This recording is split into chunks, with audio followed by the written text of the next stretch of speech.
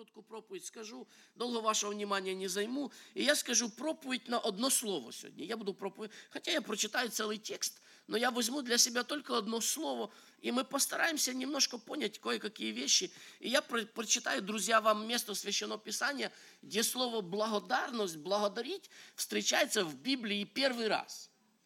Как вы думаете, где оно встречается в Библии первый раз?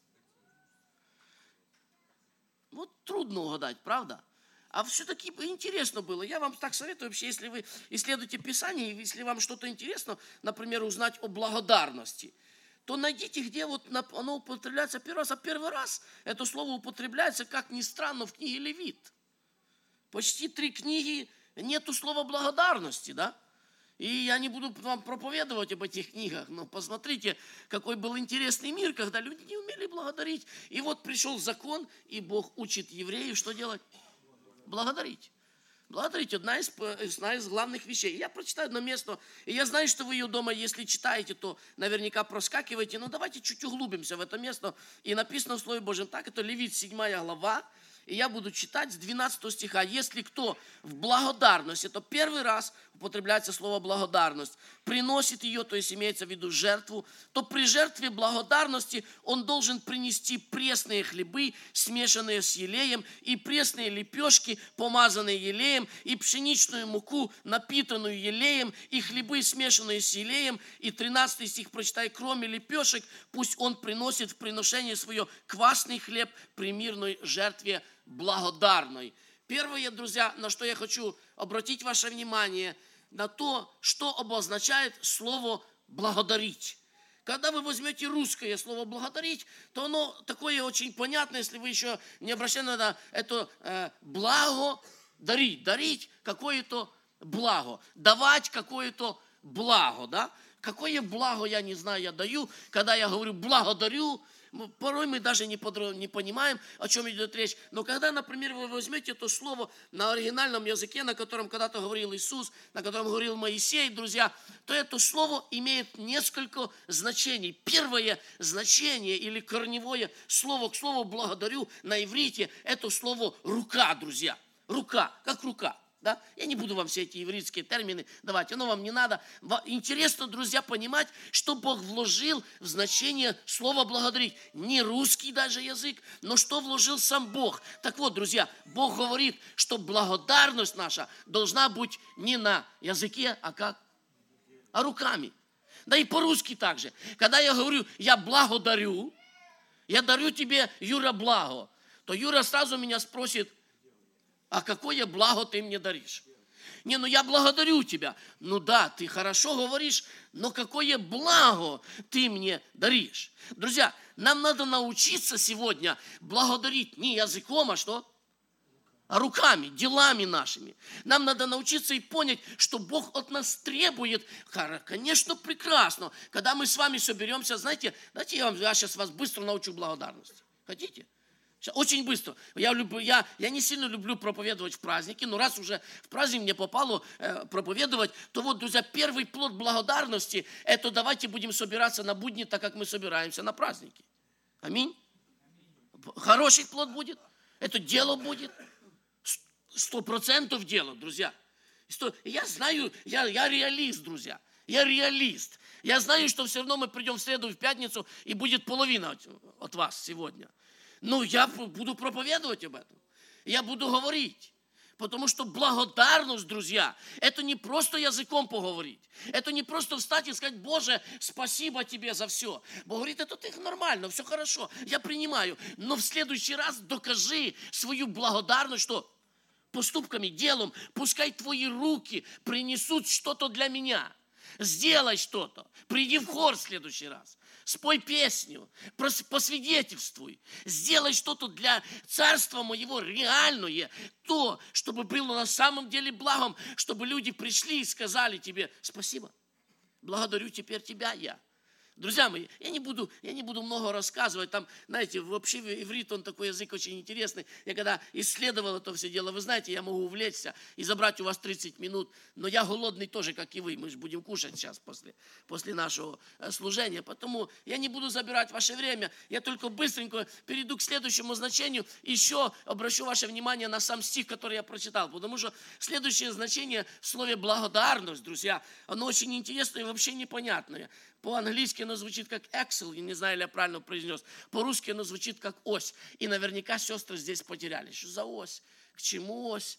Но братья должны знать, что если есть ось, то ось, она имеет несколько назначений. Она всегда, во-первых, несет нагрузку, но я верю, что самое главное, я не буду на этом останавливаться, самое главное назначение для оси, которая есть в любом движущем механизме, это способность ее поворачивать, друзья. Другими словами, если есть ось, она мало то, что она несет нагрузку, но самое главное, друзья, это то, что она способна. Вы представьте себе машину, которая не умеет поворачивать, которая ездит только прямо. Это была бы не машина, а было бы полный дизастер, да, полное какое-то наваждение. Как ездить на такой машине? Поэтому я верю, что самое главное назначение оси или Excel, потому что Excel по-английски лучше звучит, оно более понятный смысл, друзья. Я брал с английского перевод. Друзья мои, о чем я вообще хочу сейчас сказать? Я хочу вам сказать, друзья, что правильная благодарность, она поворачивает вещи в нашей жизни. Она способна что-то в нашей жизни, что делать? Изменять, перевернуть. Она способна, друзья, уберечь нас от катастрофы, когда ты несешься куда-то на полной скорости. Что тебя может остановить? Только поворот. Друзья, временами мы даже не понимаем этого. Давайте я очень быстро, я часто об этом напоминаю, но вы вспомните, друзья, апостола Павла, который, будучи побит, попал во внутреннюю тюрьму. И там, находясь, он, друзья, не просил у Бога ничего. Он не, по всей видимости, Павел хорошо читал Писание, насколько я понимаю, потому что он понял, что чтобы повернуть что-то в этой ситуации, все, что мне надо сделать, это надо Бога что? Поблагодарить. Я тоже в это верю, друзья. Я верю, что мы уже молились за то, чтобы Смог ушел, и он не ушел. То нам все, что нам остается, чтобы повернуть эту ситуацию, нам надо его сейчас хорошо что сделать?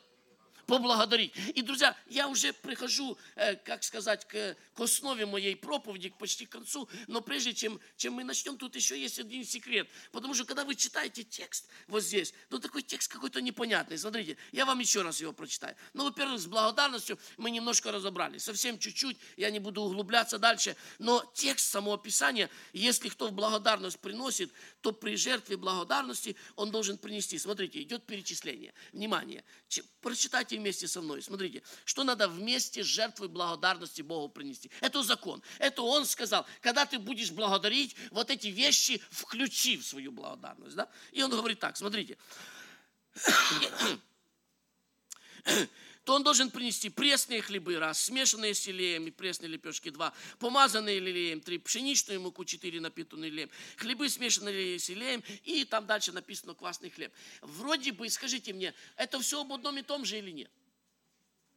Как вы думаете, вот как текст вообще, как вы воспринимаете написанный текст? Это все об одном и том. Могу я просто взять один хлеб и принести один хлеб? Совсем или нет? Брат Филипп уже знает, он уже пожилой читатель Библии, он понимает, что если там написано и разделено, тем более запятыми, да, то в этом есть какой-то смысл, друзья. И мы не призываем, конечно, сестры, если вы на Thanksgiving напечете пирожков, мы будем очень рады, это хорошо, это нормально, принесите свои пирожки, мы их скушаем. Но я верю, друзья, здесь не про пирожки написано. Я верю, друзья, что здесь есть даже выдержана определенная последовательность. И он говорит, когда ты приносишь свою хвалу, друзья, когда мы приносим свою хвалу, вот это мы забываем, потому что я сейчас вам дам другое определение слова яд, или слово яд это слово рука на иврите, да, что обозначает принести хвалу правильно. Это обозначает, что хлеб или ты, потому что мы с вами это хлеб, это колосья, это добрый урожай Божий. Так вот, наша лепешка или наш хлеб, или ты сам, ты первый пункт номер 1, когда ты приходишь в Дом Божий, чтобы Бога благодарить, позаботься о том, чтобы ты был замешан на чем? на елее. Вы понимаете, сестры, вы, сестры, лучше, наверное, понимаете. Братья, кто в кухне никогда не занимался, они не знают, как хлеб печется. Да? Ну, служителя, может, знают, они должны уметь печь опресноки и так дальше. Но братья обычно не знают, как этот хлеб они пользуются. Но хлеб, друзья, замешивается на чем-то. Ты не можешь взять просто муку и засунуть ее в печку. У тебя хлеба не получится. Ты должен хлеб замешать. И так вот, ты можешь замешать хлеб на разных вещах. Ты обычно хлеб замешивают на воде. Так же, да? На воде. Но евреи умели и знали рецепт замеса хлеба на елее, друзья. И я верю, что в этом есть глубокий смысл, потому что Богу приятна хвала человека, жизнь которого перемешана с божественным елеем. Богу приятна хвала человека, который встает и начинает благодарить Его из глубины души, друзья. Это его жизнь. Он перемешан с Божьим елеем. Он на нем замешан. Он этим живет. Это его. Он просто идет в собрание, чтобы насладиться временем поклонения Господу. Когда он поднимает свои руки, он это делает не потому, что все поднимают, а потому, что в него внутренности елей. Он требует этого. Он хочет сегодня сказать: Боже, я не могу сегодня молчать. Моя внутренность, она перемешана с Твоим божественным елеем. И этот елей, он побуждает меня сегодня встать и сказать: друзья, какой прекрасный Бог, аллилуйя! Какой Он чудесный. И если все вы будете молчать, то моя внутренность, перемешанная с божественным елеем, друзья, и это не состояние твое только на собрании. Вы поймите меня правильно, потому что хлеб приносили сюда, а делали все с хлебом перед тем. То есть приготовляется все вот там, за порогом. И когда мы приходим уже сюда, это уже результат, друзья. И мы должны научиться жить так, чтобы наш хлеб, наша мука была перемешана не с водой. Вода – это хорошо, это тоже нормально. Друзья, да, но на определенном этапе мы должны научиться, чтобы Дух Святой вошел в нашу жизнь, чтобы все, что касается наших поступков, что касается нашей жизни, все, что касается нашего времени вне этого дома, все, что там мы делаем, оно должно быть перемешано с божественным елеем, друзья. И это целый процесс, я не хочу в это углубляться, потому что это все начинается с того, как Бог к тебе добавляет елей. И вы сегодня в собрании, и если вы не знаете, о чем я говорю, то вы можете сегодня пережить этот процесс, когда Бог к вашей муке добавит своего елея, друзья, и начнет тебя месить, и начнет делать из тебя сосуд, который Ему угодно, и проведет потом тебя через огонь,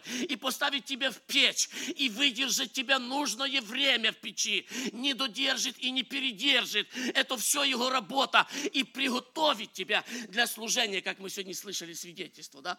Я хотел бы в 15 лет, но ты еще не созрел. Тебе еще надо было пройти, до 30 дойти, и тогда настало время, чтобы от тебя вкусил кто-то, и вкусив твоего хлеба, помните, есть написано, вкусите и что?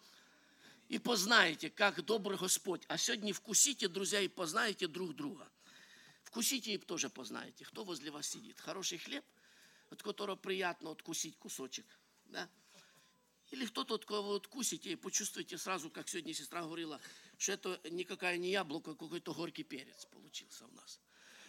Друзья, но я не останавливаюсь на этом, время меня подгоняет, конечно, потому что дальше Писание говорит, что когда мы собираемся, бывает, что там есть хлеб, перемешанный с елеем, а бывает, не получается, друзья, у нас как бы быть перемешанным с елеем, да, это ж правда, давайте будем смотреть правде в глаза, но не все такие верующие, как нам бы хотелось. Я про себя скажу, я тоже не такой сильно верующий, и временами, когда мы приходим в присутствие Божье, и мы видим человека, который перемешанный на елее, знаете, и он так легко поднимает руки, и у него так все хорошо получается, и он так красиво славит Бога, а я сижу, как эта лепешка без елея, да, и мне бы хотелось, но у меня не сильно получается. Так вот, Бог говорит, что в присутствии Его моя лепешка может быть, хотя она не перемешана, но она может быть что? Помазана елеем. Друзья, Послушайте меня, если, вот я вам честно скажу, мы такие, знаете, в этой церкви, может быть, вы таких и не встречали служителей странных, но мы говорим реальные вещи. Мы понимаем и видим, как сегодня трудно служить народу Божьему стало. Как тяжело стало служить, как тяжело стало молиться, как тяжело стало входить в Его присутствие, как люди сидят на собрании и ждут только, чтобы ударило 12 часов и бегом уходить. По каким-то причинам, потому что там почему-то лучше стало, чем здесь, друзья. И я не хочу никого критиковать, знаете, потому что вставать за кафедру сегодня, критиковать и показывать пальцем, оно в большинстве случаев ничего не решает. Но есть решение этой проблемы. Знаете какое? Пережить Его помазание. Пережить, когда на твою лепешку вот Бог возьмет и помажет елеем, знаете. И ты такой безелейный, и так ты завидуешь, а потом смотришь, и на тебя пришло, и тебя коснулось, да. И ты стал с народом, и ты поднимаешь руки, потому что на самом деле, друзья, это основа нашего служения, когда Дух Святой открывает свой источник, когда в служении происходит момент, как будто клик какой-то, как будто что-то, знаете, как бывает, надел розовые очки, вау, все другое. Вот так бывает в духовных служениях. Ты сидишь, такой унылый, и Бог взял и помазал твою лепешку. Аллилуйя. И ты слышишь, аллилуйя, Бог живой. Аминь. И хочется двигаться, и хочется, друзья, работать, и хочется, чтобы благодать Господня работала. Друзья, я не останавливаюсь на всем там, потому что можно обо всем проповедовать, я только в конце иду в самый конец этого стиха, потому что, знаете, друзья, при том, что начинается тот список, если вы заметили, с пресного хлеба. Вы знаете, что такое пресный хлеб, да? Это хлеб, который мы печем на хлебопреломление, это хлеб, который символизирует нашего Господа. А если правильно сказать, друзья, то он символизирует не только нашего Господа, пресный хлеб, но кого еще? Он символизирует правильного христианина, Юра. Нас ли он символизирует? Я бы хотел бы, чтобы он всех нас, церковь Дома Горшечника, чтобы мы все были пресный хлеб без примеси квасного, потому что такая заповедь у нас, да? Это было бы хорошо, друзья. Но практика показывает, что в служении Богу всегда еще есть хлеб квасной. С примесью, друзья. Что с примесью? И вы понимаете, друзья, я не хочу сейчас останавливаться на примеси и проповедовать вам про то, что надо удалять закваску. Это все можно говорить и много раз говорить. И мы часто с братьями собираемся и думаем, как сделать так, чтобы вот это вот подвести к исповеданию, как-то объяснить, как-то привести вас к вере, как это все сделать. И вы знаете, друзья, у нас другого рецепта нету. Рецепт только один.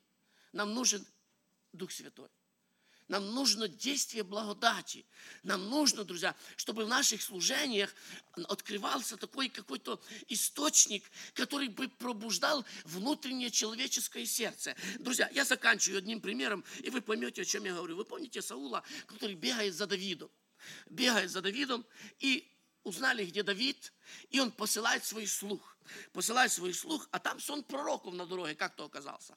Каким-то случайным образом появились Божьи люди там, и они пророчествуют. И вот этот слуга, я вот вообще думаю, как он, может бы он обойти этот сон, как-то не понимаю. Нет, он попадает в этот сон, как будто нарочно, как будто специально. Послушайте меня, ведь я вам говорю сейчас духовно. Знаете, когда собираются правильные люди, там появляется правильная что? Атмосфера. И когда появляется правильная атмосфера, вот эта правильная атмосфера, она втягивает неправильных людей. Поняли меня? Потому что, когда вы возьмете магнит, то плюс всегда притягивается с кем? С минусом. Друзья, знаете, почему грешники не идут каяться в нашей церкви? У нас маленькое магнитное поле. Не хватает, чтобы втянуть сюда грешника. Но если магнитное поле будет достаточно сильное, пускай этот посланник Саула, он пускай возьмет круг в 300 метров, и это поле все равно туда что? Затянет, атмосфера правильная. И он попадает в это поле, и он за Давидом уже идти что? Не хочет. Ты его заставляешь. Саул посылает второго. Тоже не. Саул подумал, думает, да нет, это слабые какие-то люди, что-то там они себе да? И идет, друзья, и сам попадает в то же поле. Так или нет? И когда он там начал пророчествовать, когда коснулся его Дух Святой, когда начала работать благодать, друзья, то Саул за Давидом бежать не стал. Кто тебе это объяснил, Саул? пророки ли ему пророчествовали. Что там было? Я не знаю, друзья. Я знаете, в что верю? Я верю, что сама атмосфера Божьего присутствия изменила сердце Саула. Конечно, вы можете сказать: Саша, ну ты посмотри, что было дальше, что было как там. Друзья, это проблемы Саула уже. Если бы Саул был умный, то он бы этот сон пророка взял бы и что? И поселил бы у себя во дворце. И сказал бы: слышите, вот тут живите, вот тут пророчествуйте, я вас буду кормить, а вы мне создавайте атмосферу, чтобы я от Бога не ушел, чтобы я был с Богом, чтобы я по благодати действовал. И вполне возможно, тогда бы мы знали библейского другого Саула. Но для нас это хороший урок, друзья. Я оставляю все в стороне. Я только хочу сказать одно. Давайте создадим правильную атмосферу. Давайте войдем в его присутствие так, чтобы все квасные, все лепешки, которые без помазания, да, пускай это все стянется пред лицо Божье, не для нашей какой-то славы, не для нашего величия, для того, чтобы к Господу шла чистая, откровенная, прекрасная хвала. Знаете, как приятно, когда твой сын или твоя дочка приходит и благодарит тебя. И ты видишь, что она благодарит тебя не потому, что она должна. У вас же тоже есть дети, да? Временами бывают у меня такие ситуации. Ну, а тату не надо сказать спасибо. Спасибо.